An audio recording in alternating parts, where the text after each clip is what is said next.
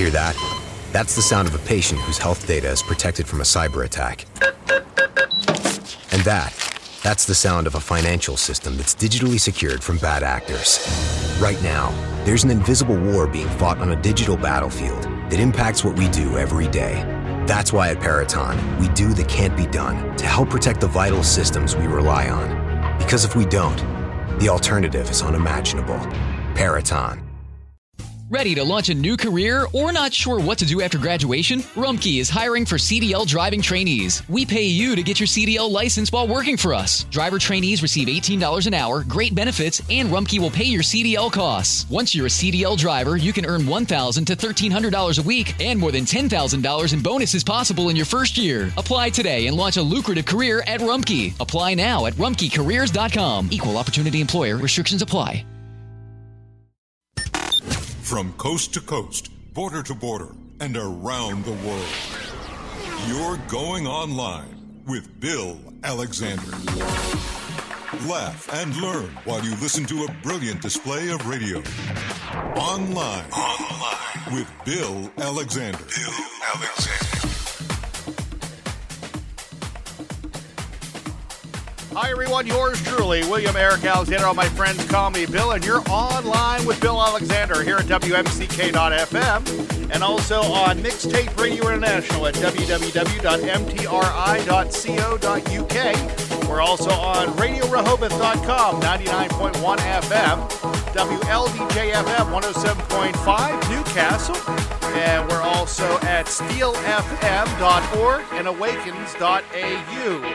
So welcome to the program on this wonderful evening. And on the show tonight, we're going to try this again because the last time I had the gentleman on, we had some audio difficulties. So we're going to try it again tonight. Everything seems to be working okay. Made some changes, made some adjustments, and I think we have everything working right. On the phone line right now, I have Larry Ray Hard. Larry, how you doing this evening? Hey, Bill.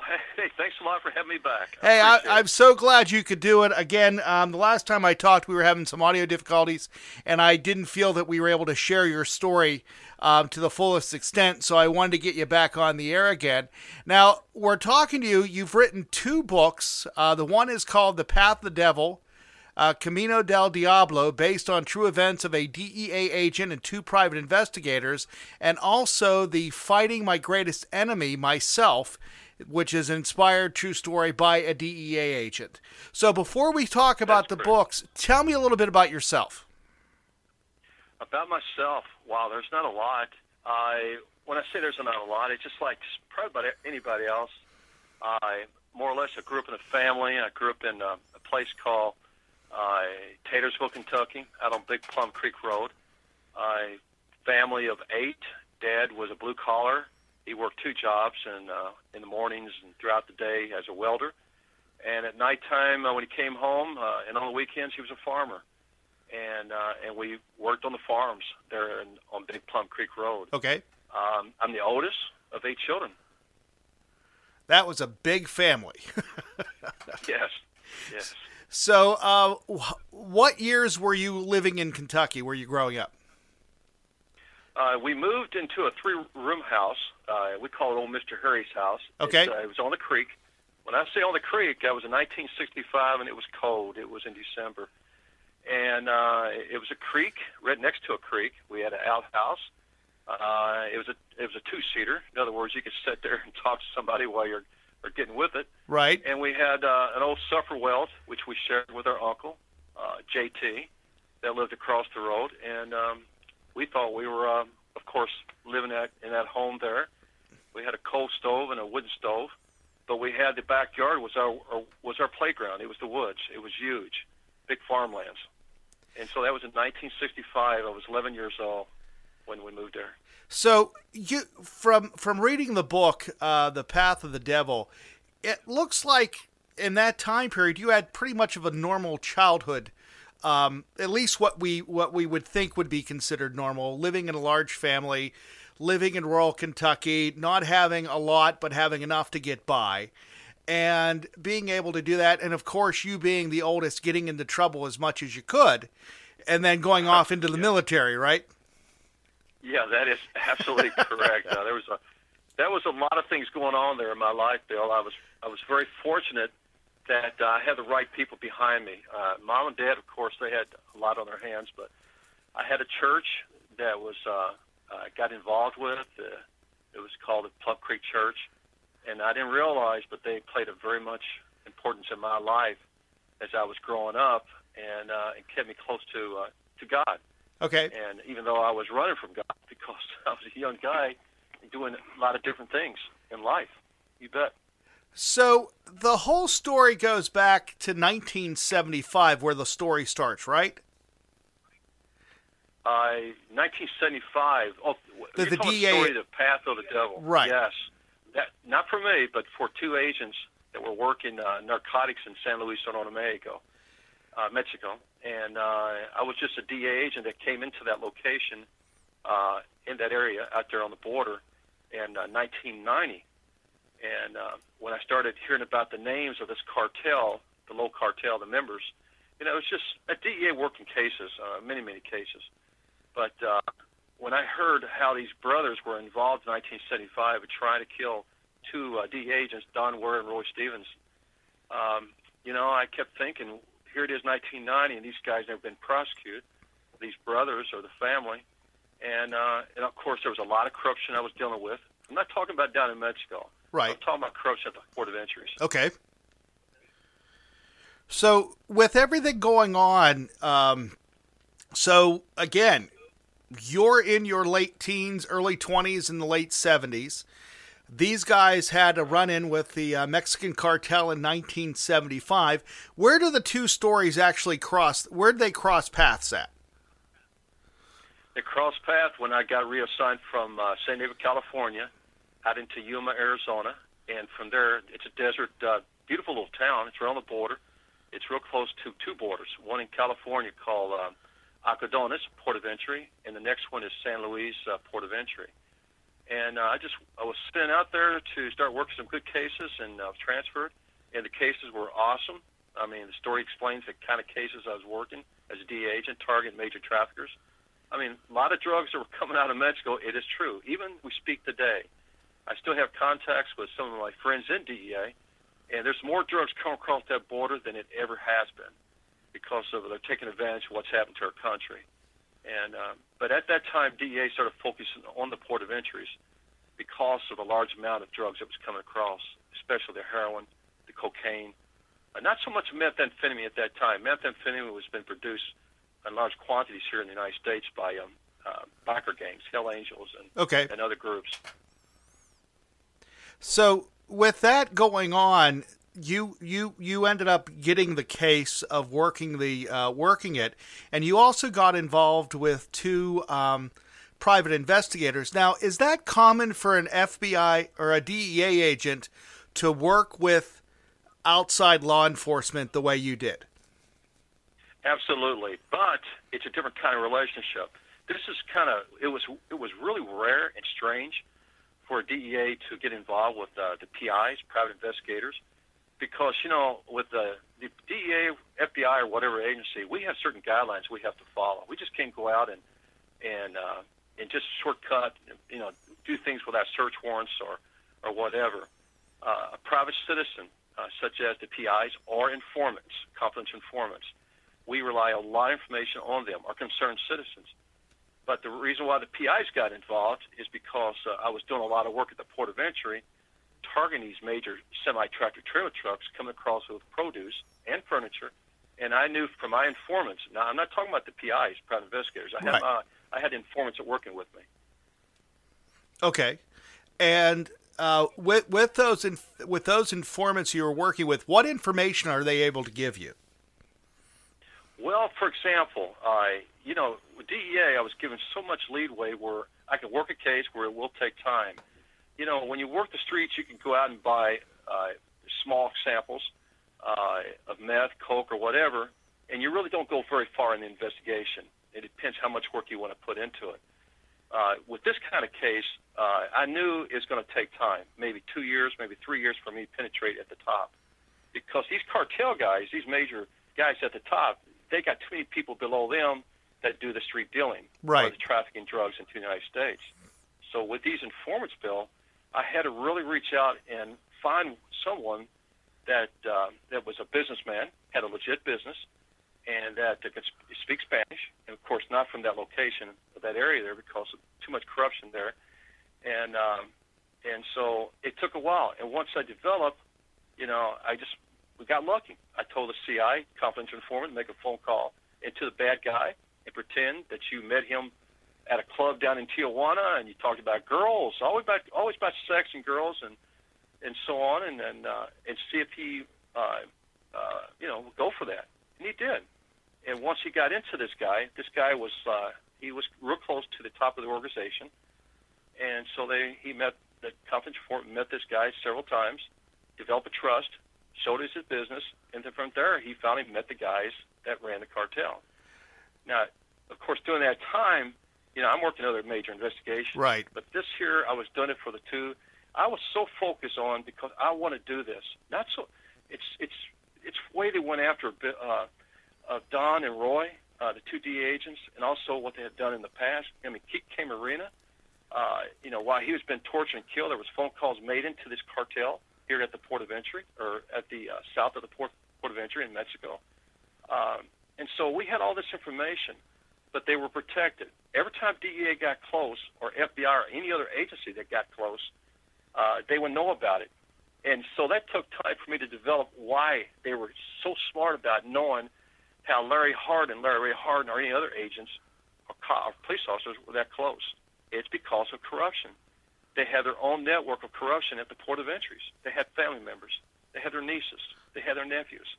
And these nieces and nephews that were police officers, United States police officers or federal agents, they have access to all the data records. Okay, they can pretty well pull something up and say, wait a minute, has this guy ever been involved in narcotics, or who's targeting my uncle, down in Mexico, or my nephew? Now, whenever the case was being put together and the Murez brothers went after Don and Roy, were Don and Roy actually on their tail to bust them, or was this just something that they knew that there were DEA agents in the area and they just wanted to take them out? Okay, we're talking 1975. Let's say I call the brothers the bad guys. Okay. The brothers, they weren't so well known at that time. They were just starting off as brothers, involved and trying to set something up at the port of entry, get established there for the major cartels. Now, the DEA knew at that time about these brothers. Okay, they knew, but they were not the major targets of that investigation, and they were trying to buy some heroin sample from an informant from one of the brothers' mules, or one of the traffickers. And, of course, I'm talking about corruption again. They're down in Mexico, and they're working. And once you're down in Mexico, people's going to find out there's DEA there, or there's a narcotic agent from the United States. We were allowed at that time to go down there. Even when I was in Yuma in 1990 to 96, I spent a lot of time down in Mexico by myself. I went across that border. Of course, they know that I'm there, and so on. And but I never really felt threatened until I got close to them, until I threatened them, because they didn't want no problems with DEA.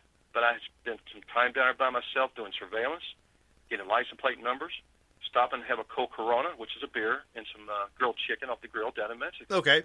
And am I carrying a weapon? You bet I'm carrying weapons. Not one, but two. And DEA back then, we were given a lot of responsibility by the American people and Department of Justice to go after these major traffickers. Not like today. Now, our hands have been tied. With that going on, because you were over the border and you were doing a job, I take it just by listening to you that you had a target on your back.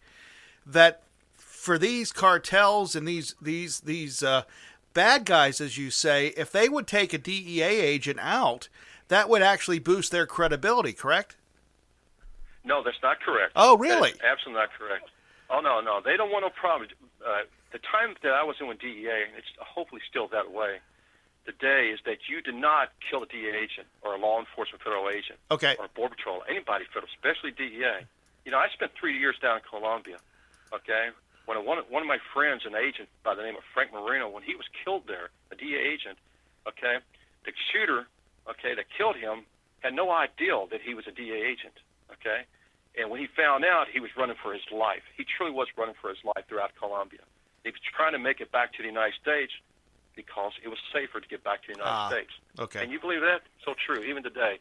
But they do their killing down in Mexico, and they kill left and right, but yet they try to get back to the United States and to their homes up here, and that way they feel more comfortable.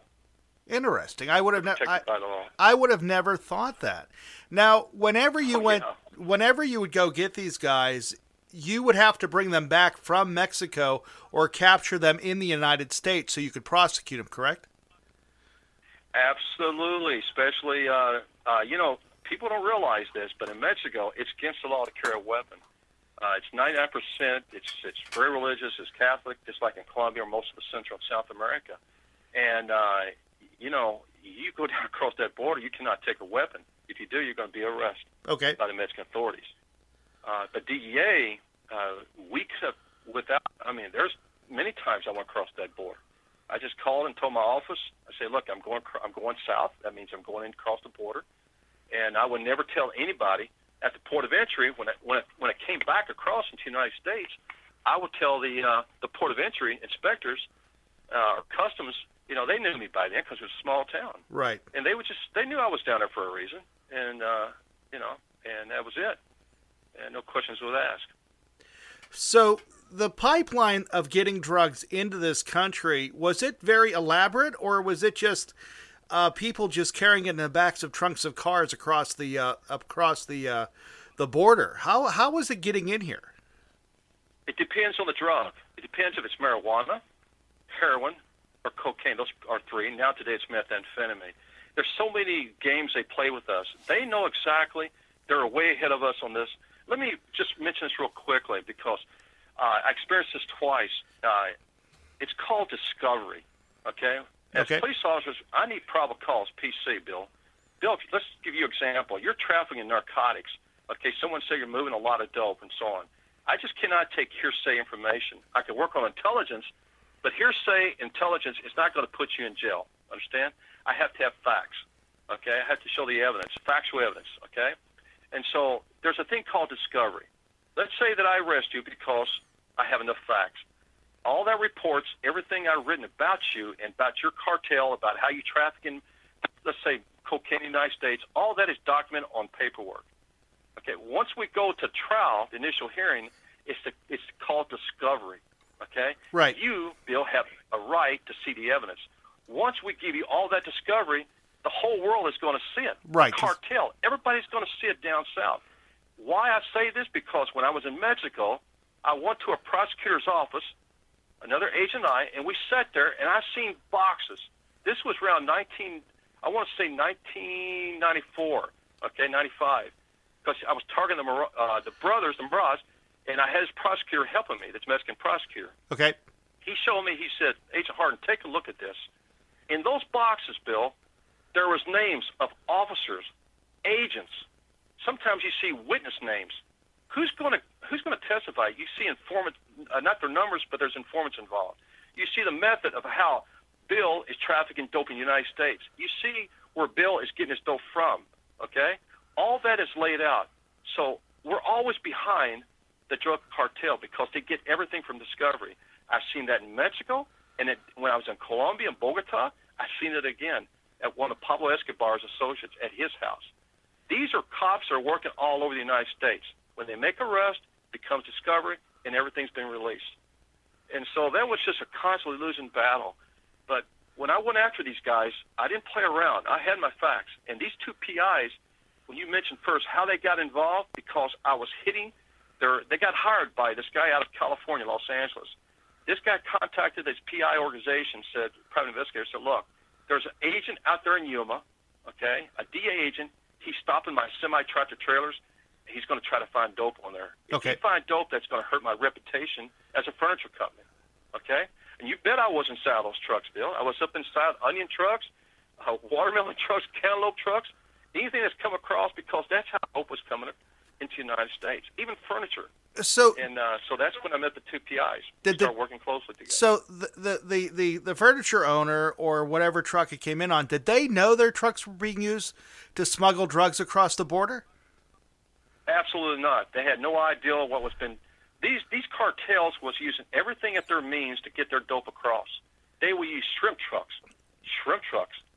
That's the best way to smuggle anything in frozen shrimp, Okay. frozen fish coming out of the Gulf of Mexico or out of Baja California. Okay, they will use anything they can. But the reason why this owner of this is called Maquiladoras, their business that owned by Americans, operated by the Mexican government down in Mexico, of course. It's like cheap labor. It's cheap labor because there's a lot of things you don't have to pay as you do the labor up here in the United States. Right. But when I start targeting trucks, because I got information from informants, okay, that a truck's coming across and it's suspected is loaded. Now, I will use a canine. They're called drug sniffing dogs. Right. I will use dogs, and they will alert to the truck. I didn't call on the trucks for the heck of it. Two things. I have informants telling me the truck is loaded. We don't know what kind of drug, but there's drugs in that truck. Second thing, I will take a canine dog, or canine, a narcotic dog from a customs agent or a border patrol agent, okay, and the dog will go around the truck, and he will alert. So I had two probable calls. One, PC, probable calls, an informant, confidential informant, very reliable, it's been tested, okay, made cases from it before. And the second is that you got a narcotic train, okay, and so that's two probable calls right there.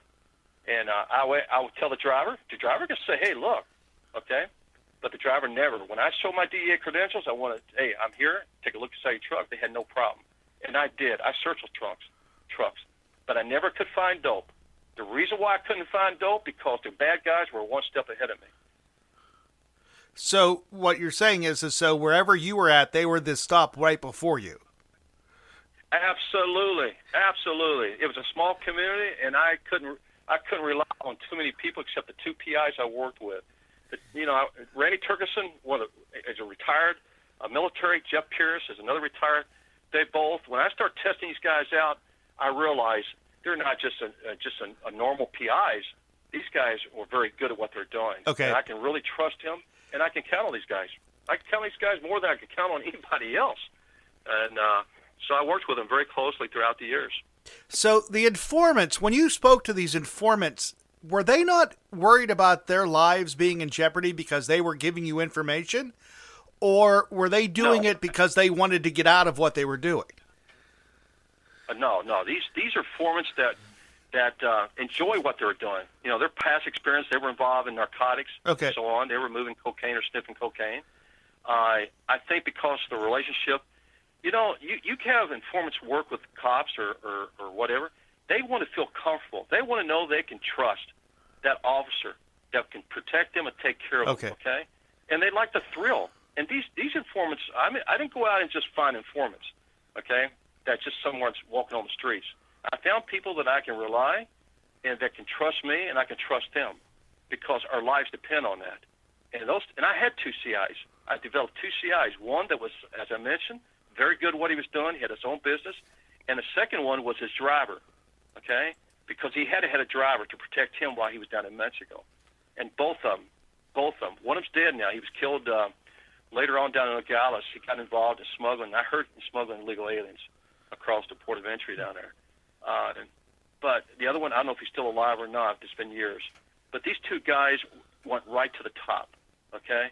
And when this book I talked about it, so I had everything I need, Bill, everything. I had facts. I had not video, but I had audio. I had evidence. I had drugs. I had everything. And now I was ready to prosecute. And I laid the story out. It's all about corruption, both books.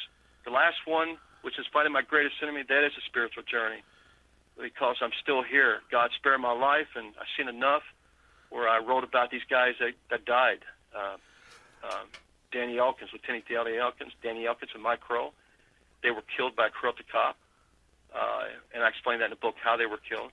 And when I teach criminal justice to a classroom of students that want to become cops, I talk about Danny. I talk about Mike. I talk about these guys that lost their lives, believing what they were doing. And same what's going on today out here. People just don't get it. Majority of our law enforcement cops are out here on the streets. They're good people, Bill. I know. I spent 24 years working with them. I mean, everybody that I worked with, you always got that one, okay, that would take it too far. Right. But the majority of law enforcement, Bill, people just don't get it. I mean, you know, you got this, and I want to say this Black Lives Matter. I mean, it's been used. It's been totally used. I have seen so many young black men in projects, you know, fighting each other, killing each other. And yet, when they need a police officer, they call for the guy in blue or call for DEA narcotic street team to come in and to help out. And, you know, when you fight evil, you've got to come after it. And people are going to get hurt. But every time a minority gets hurt by a police officer, it could be white or black or whatever, you know, they put a spin to that. The media, I mean, it's horrifying.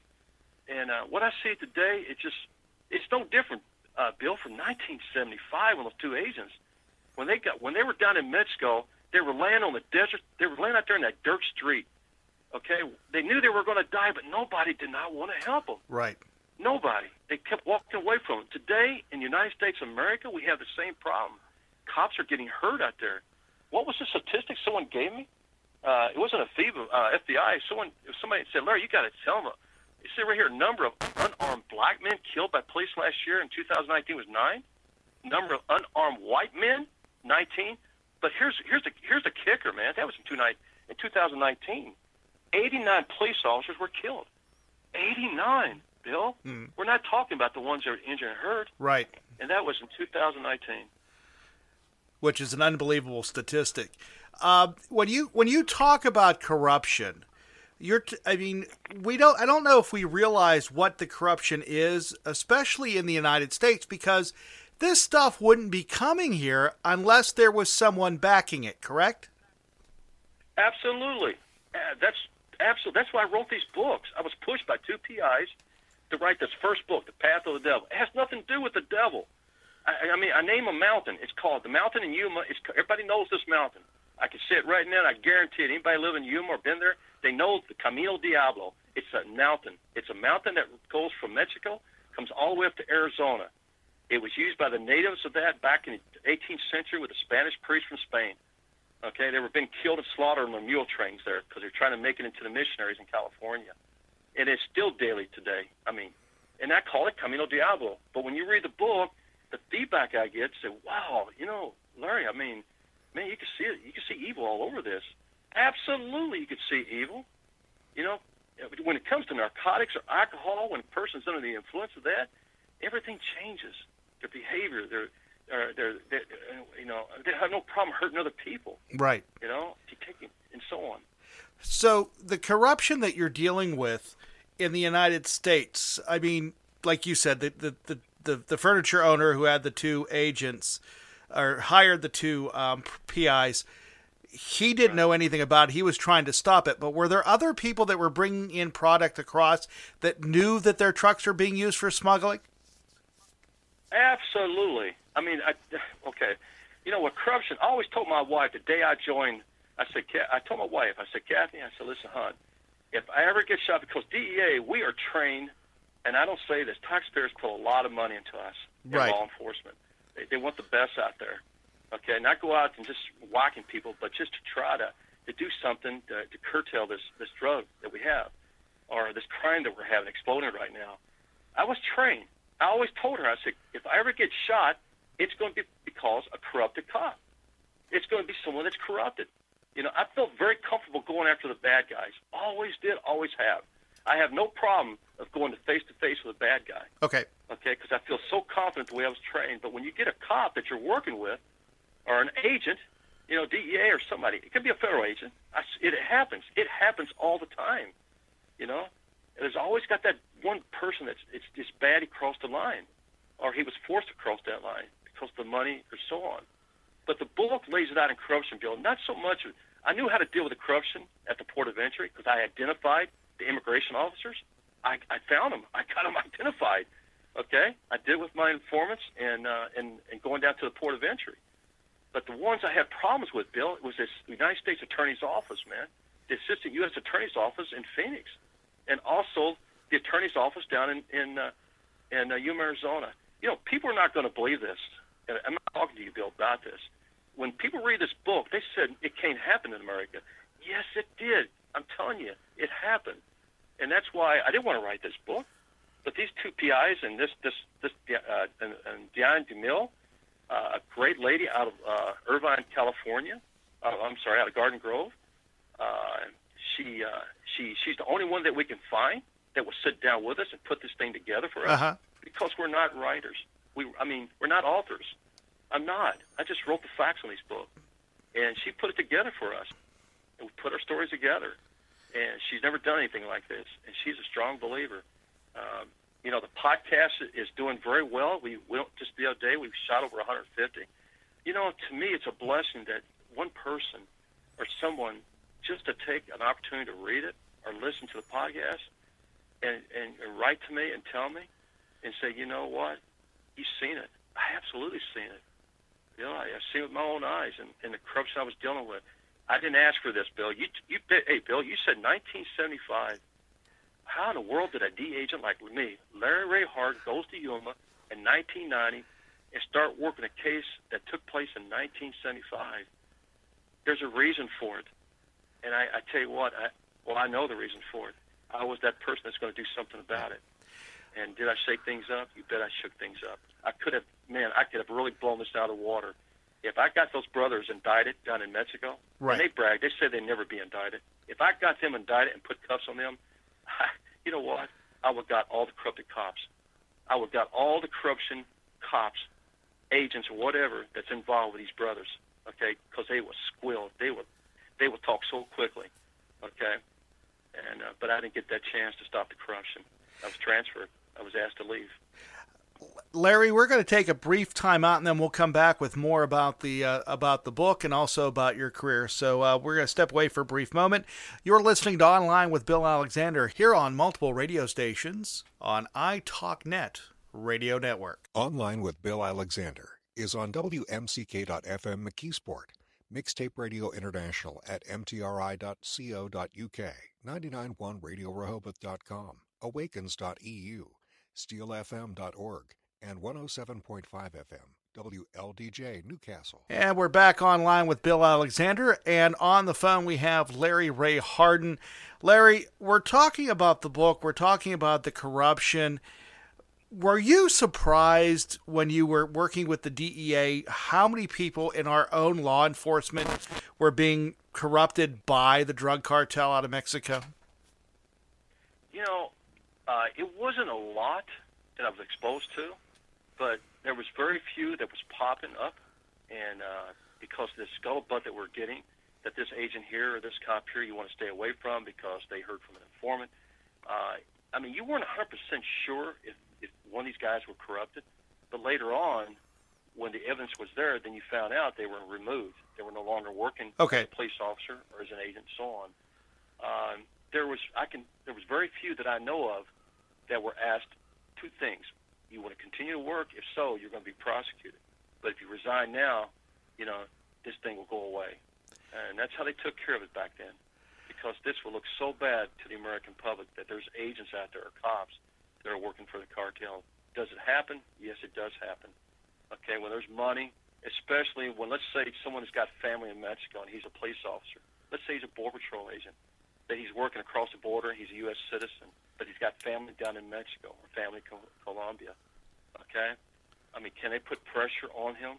Let me tell you something, Bill. In those years I worked in Yuma, there was 4 Border Patrol agents. I'm not a Border Patrol agents I worked with. I'm telling you, I do. I really love those guys. I had a great time with them. But I was so disappointed when I came back that 2 of them was pending prison time and 2 others was under investigation. These are the guys, especially 2 of them, that I used all the time to help me out. They were great people. But yet what they were doing, they were turning their head. They're supposed to be in a certain location at a certain spot during those days, and they weren't there. So when they weren't there, that's when the drugs were coming in at one spot. And so on. Was there agents? Absolutely. But the book it's not so much, I can deal with that. That's just a way of life. It's not a perfect world. But what I had problems with is when I present the whole package, the whole case, to an AUSA, United States Assistant Attorney, because they're the one that's they cannot prosecute a case without us. It takes the police officers and cops to bring the case to them, okay, with the factual evidence. Now it'd be up to them if they want to plea it out, which we have a lot of say-so to that, okay, or they want to take the trial. Most of them don't want to take the trial. because it just costs too much. So they usually plea them out.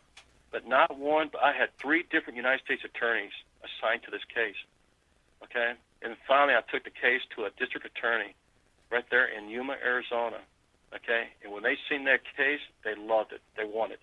And everything I had, I gave the chief legal counsel in Washington, D.C. I knew what I was doing, okay? I used my trump card, as you say, poker face, because I thought I was going to have some problems down the road.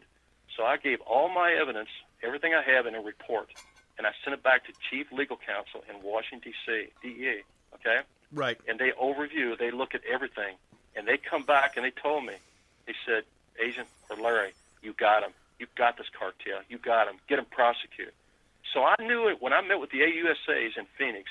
I knew I had this cartel. They were there. I knew everything was ready to go in front of the federal grand jury, okay? I knew that. But yet they declined.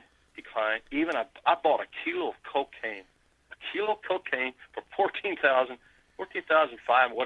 $500. We negotiated another 30 kilos. On top of that, we negotiated up to 500 kilos. Okay? Right. But we couldn't get the money for that. I got the money showing that in good faith we did buy a kilo sample from the bad guys, from the mule. And yet, that one guy that we bought the kilo from, his wife is a school teacher. She drove around her car, the DARE program. Okay, this guy was well entrenched in the community. He only served, I think, less than a year. Wow. In prison. Oh, yeah, you better believe it. I'm telling you. And so I went to Colombia. Yeah. So transferred. Do you ever think the drug problem will disappear, or at least not be the problem that it is today eventually? No, it won't disappear. Only way it disappear, people, I teach criminal justice in a classroom. There's too much money. It's not the drug, it's the money. Money. I've seen so much of it and what it can buy. I mean, you can buy human lives. You can buy anything you want with money anywhere in the world, okay? You cannot stop it. Only way you can stop the drug trafficker, especially when you get a number of people die last year or year before, 68,000 or 62,000 died of fentanyl, you kill the trafficker. You take the trafficker and you take them and you get rid of them. You cannot send people to prison because if you do, they're going to get out, especially the way things are working today. I mean, they're released right away. Look at marijuana. People say, do you think by legalizing marijuana will help? No. Hey, Bill, I hope your audience will remember this. You're out there, whoever is smoking or doing something, or cocaine or whatever, you might sit there and laugh, you get high, you got the money for it. But my experience working down in Mexico and Colombia, there's always that family. There's someone behind that is suffering.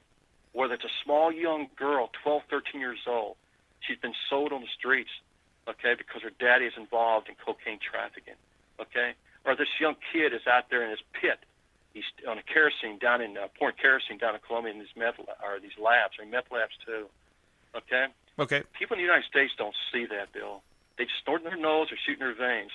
But when they do, they got to wake up and realize how many people are suffering behind that. They're dying and hurting. So, and you make the comment about arresting because putting them in prison doesn't do anything for them. But when you kill one of these mules, there's always one to follow behind it. Isn't that right? Yes, it is. It's not the see one thing about what I really enjoy my career with DEA. We focus on the people that are the cartel. You go out, you find the mules first, okay, and then usually mules are hard to get testify against the members out of Mexico because of the threats to them. So I have put a lot of people in jail in my first career, or the beginning of my career, that were mules. But I was trying to get them talk. I said, look, I don't want you to go to prison for 10 years. You're going to be found guilty for this cocaine. I want to know who the guy you're working with. They won't do it. They won't give them up because they know if they do, their family in Mexico, Colombia, or whatever, is going to be tortured and killed. The people that will give up their family is here, Americans that never experienced that. When I say Americans, you take a kid growing up, you put him in cuffs. Take a gangbanger. Take someone that's is in a gang. All you have to do is separate him from his gang, okay, and tell him. In other words, he's going to go to jail, which in reality he is going to jail. Before you know it, when that door slams, And after a few days, they start giving up everybody they know. You know, they start giving people they know. It's always like the first one. The first one that sings, what's the old story? Sings like a canary. He's the one who's going to get a better deal. Right. So if you arrest 5 people, the first one that sings is going to get a better deal because he's testifying against the other 4. That's how it works, you know? So with the book and everything, how has the reception been on the book? Has there been people that that say that this is wonderful, you're opening our eyes up to it, or are there people saying, you know what, I don't want to know this. I am happy living in total ignorance, and I don't need to know these things. But do you feel that educating the public is what's most important? Absolutely, educating the public. I use these books in my classroom. You know, I teach organized crime. I teach criminal law enforcement, police theory. I use these stories, these true stories of when to shoot, not to shoot, how to survive on the streets, you know, how to keep your eyes alert when someone's approaching you quickly. You know, what I see on TV when these guys are out here walking around the streets and they walk up to a reporter or they walk near a police officer with a gun in their hand, I thank God I'm not out there, because a police officer has every right to pull this weapon. I tell them, I said, you pull your weapon. You don't point your weapon. You just get your weapon out of your holster or wherever you have it and point it towards the ground and let them see that. That way, if they quickly pull their right. weapon on you, at least you have yours out of the holster. But cops are not allowed to do that. You know, when you have two police officers that stands there and talk to someone, like what happened there in Atlanta, for 41 minutes, that is not the law enforcement that I grew up with. You don't do that. You don't start letting the spectators and people get around you and start looking, and you're giving this guy all the time to do what he wants to do, to think what he's going to do. I mean, it's just way it's been trained today, or the pressure it's been put on law enforcement, you know, to treat a certain group of people. That's wrong. We all should be treated the same way, you know. But you don't set aside and treat someone differently, because if you do, you're going to get yourself right. hurt, man. These where they're getting hurt. I never thought about it until recently, because we're seeing these protests and everything else going on in law enforcement. And for the most case, law enforcement's being very restrained on how they're dealing with it, because you have people that are waving around firearms that if they point a firearm in the direction of a police officer, the way it used to be, like you said, they would have the right to fight because to fire because their life's in danger. And I don't think the public understands that they're putting themselves in more danger by doing what they're doing. And because an officer, if he feels threatened, he's able to take your life. Well, Bill, people say, can I do that, protecting my home? Absolutely. Our founding fathers, you had every right to protect. You don't have to be a police officer to protect your life and your family. But I'm calling you from the state of California. And out here, I tell the students, I said, look, you can be inside your house eating your popcorn and drinking tea with your wife. If you look up and see someone inside your house, you cannot just shoot them, because life is more precious right. than property. That's what they say. But if they commit any threat to you, then you can self-defense, okay? You have to. But in states like where I'm from, Kentucky, or you stand your ground law, you don't let people come into your home for no reason at all and making threats. But, you know, they sold somebody from St. Louis as a couple, a white couple. Yes. He had a rifle and his wife. Yes. He has every right to do that. If he didn't do what he did, stood there with his rifle, it's hard to tell what those guys would have done. He said about 300 of them. But you notice, once they saw that weapon, did you see? They made a turn. And he said, let's go. They got out of there. That's what's going to happen. They're going to continue to push so far that citizens, you know, the citizens on the right or whatever, they're going to say enough is enough. But my question to you, Larry, is, and especially about those two people, because that's been in the news the last 2 days, is that the gentleman having the gun, I don't have an issue with, but him pointing it, first off, he doesn't look like he knows how to handle it. And he's just waving it around, and his wife had her finger on the trigger of the pistol that she was carrying. Carrying it fine, but don't threaten to use it if you don't know how to use it. And I think that's what I think a lot of people are concerned with, because you have a lot of people that have firearms that bought them because they bought them for protection, but none of them have taken a course. None of them have done any type of training. None of them have ever gone to a shooting range. And I think that's where someone like me comes into play, and I go, I'm a little bit more worried about my neighbor that's never used one before than my neighbor across the street that's been in retired military, who has a house full of them and he knows how to use them properly because he knows when to shoot.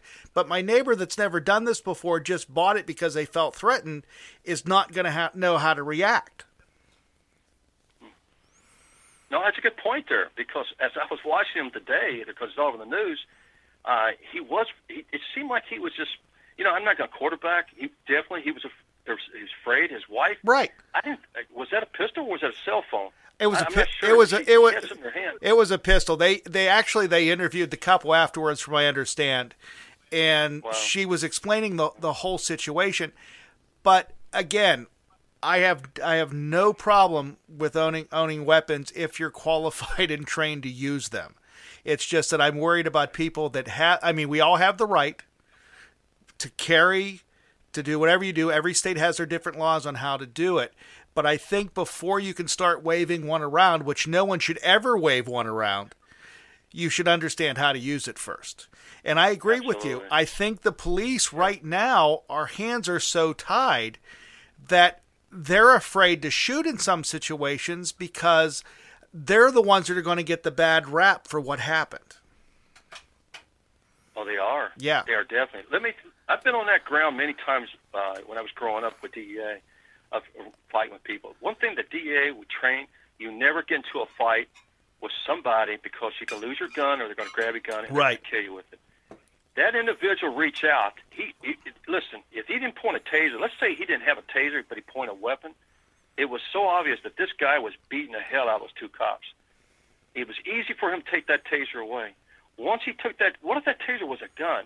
In the days where they didn't have tasers. Right. Cops got killed by their own guns. This man would probably kill both of them. He would shot him right there. Yeah. Okay, you never give anybody a chance to hurt you. No. Whether he's white, purple, brown, black, or whatever. Your authority, okay? They were very nice to that individual. They didn't treat him like he was a black guy standing in a corner who was asleep. They got a call to come out there. They were doing their job, and they were very passive with him, very nice with him. But when they told him turn around, I never seen that before. I never. To put your cuffs on somebody, you tell them put their hands on the hood, okay, both hands, come back and spread your legs.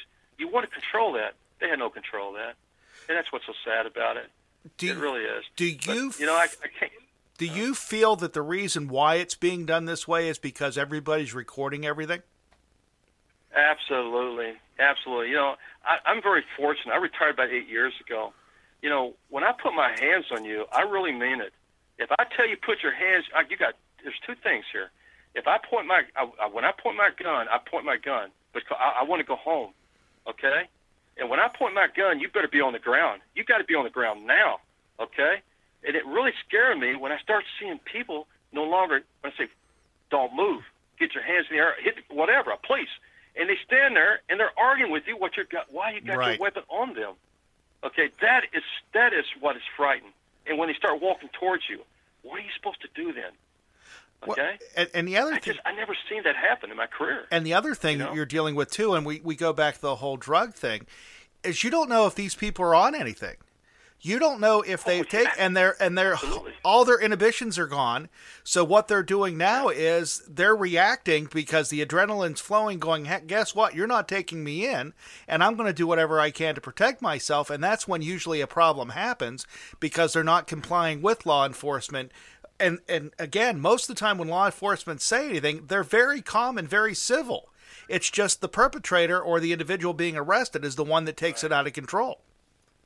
That's right, Bill. That's absolutely right. You're right. So, but Bill, I never experienced a lot of that when I was an agent. Yeah, because I'm alive today. I'm very fortunate. I never gave anybody a chance to hurt me or my partner. Okay, I learned from some of the best DEA agents, some of the best cops I ever worked in my career as a new agent. When I came in as a cop and as an agent, and I was very fortunate. I was trained by the best street. You can train in the academy, you get the book learning, you get all this stuff, but you really learn the job when you're out there on the streets. And when you're on the streets, man, it's evil, and but today it's wild. It is truly wild what cops and police officers are facing today. When to shoot and not to shoot.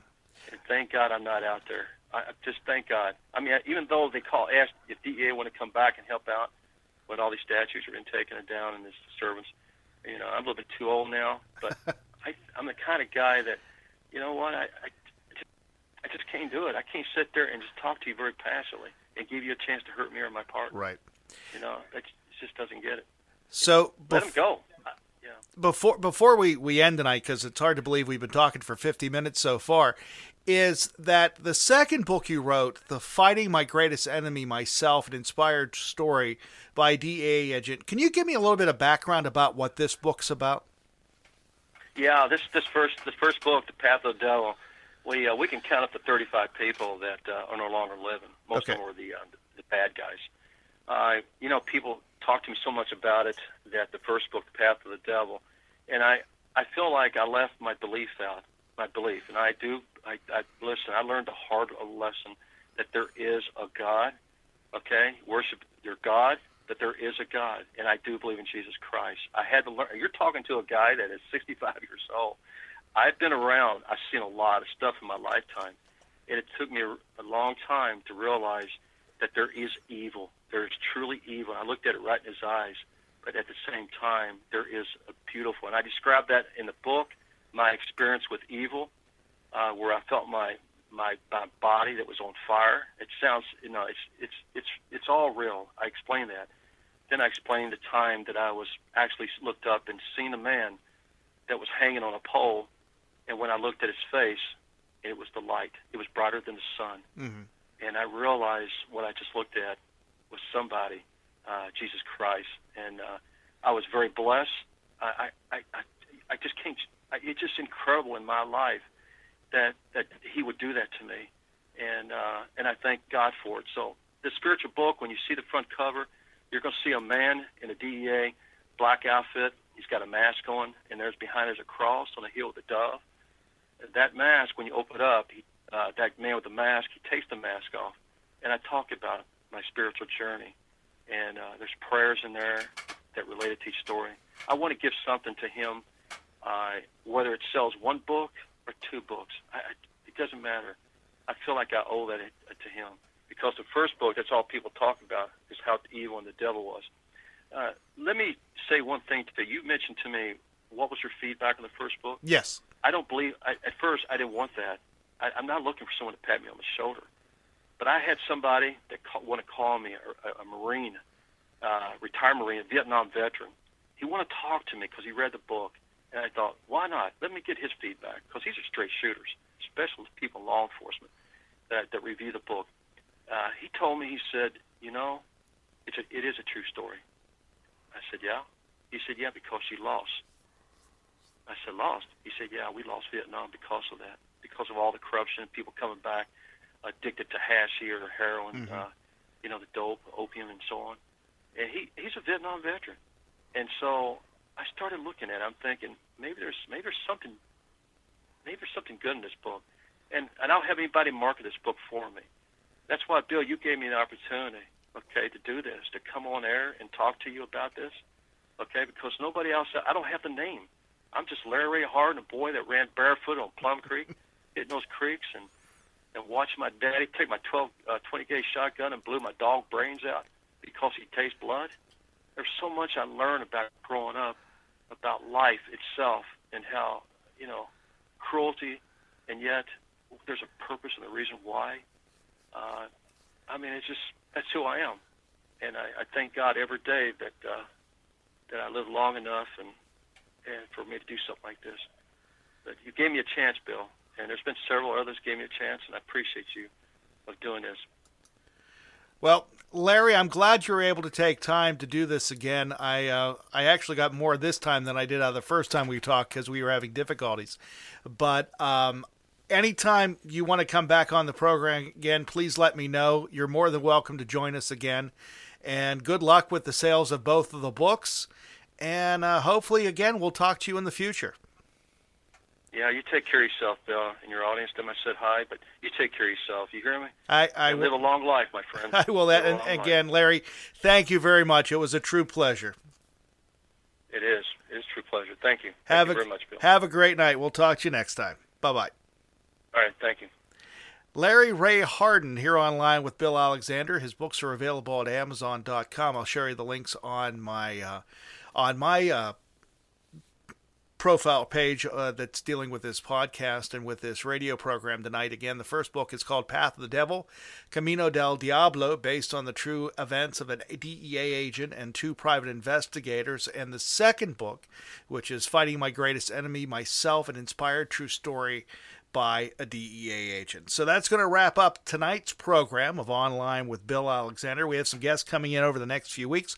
Let me get an idea of who they are as I pull out my list here. Let's see, coming in. Let's see, next Monday we have a author coming in. Michelle Blood will be here. And then if you're familiar with the song Ariel that was recorded in the mid-70s, about 75, 76, Dan Friedman will be here on the, I believe, is that the 13th? I can't read my own handwriting. And then former radio announcer and turned singer Sean Casey will be on the program talking about his new song dealing with COVID-19. But until then, we have all this other great stuff going on. I'm glad you're able to join us tonight. Don't forget to check out the website, italknet.com. Again, italknet.com. You can also find the live stream, if you're interested, at italkradio.us, italkradio.us. But you are listening to Online with Bill Alexander at the iTalkNet Radio Network. So those of you listening to the program, thank you very much. We'll be back next time. And you've been listening, and I've been grateful that you are here. So we'll talk to you next time here online with yours truly, Bill Alexander. This has been a $1 Million Baby production. For more information, go to italknet.com.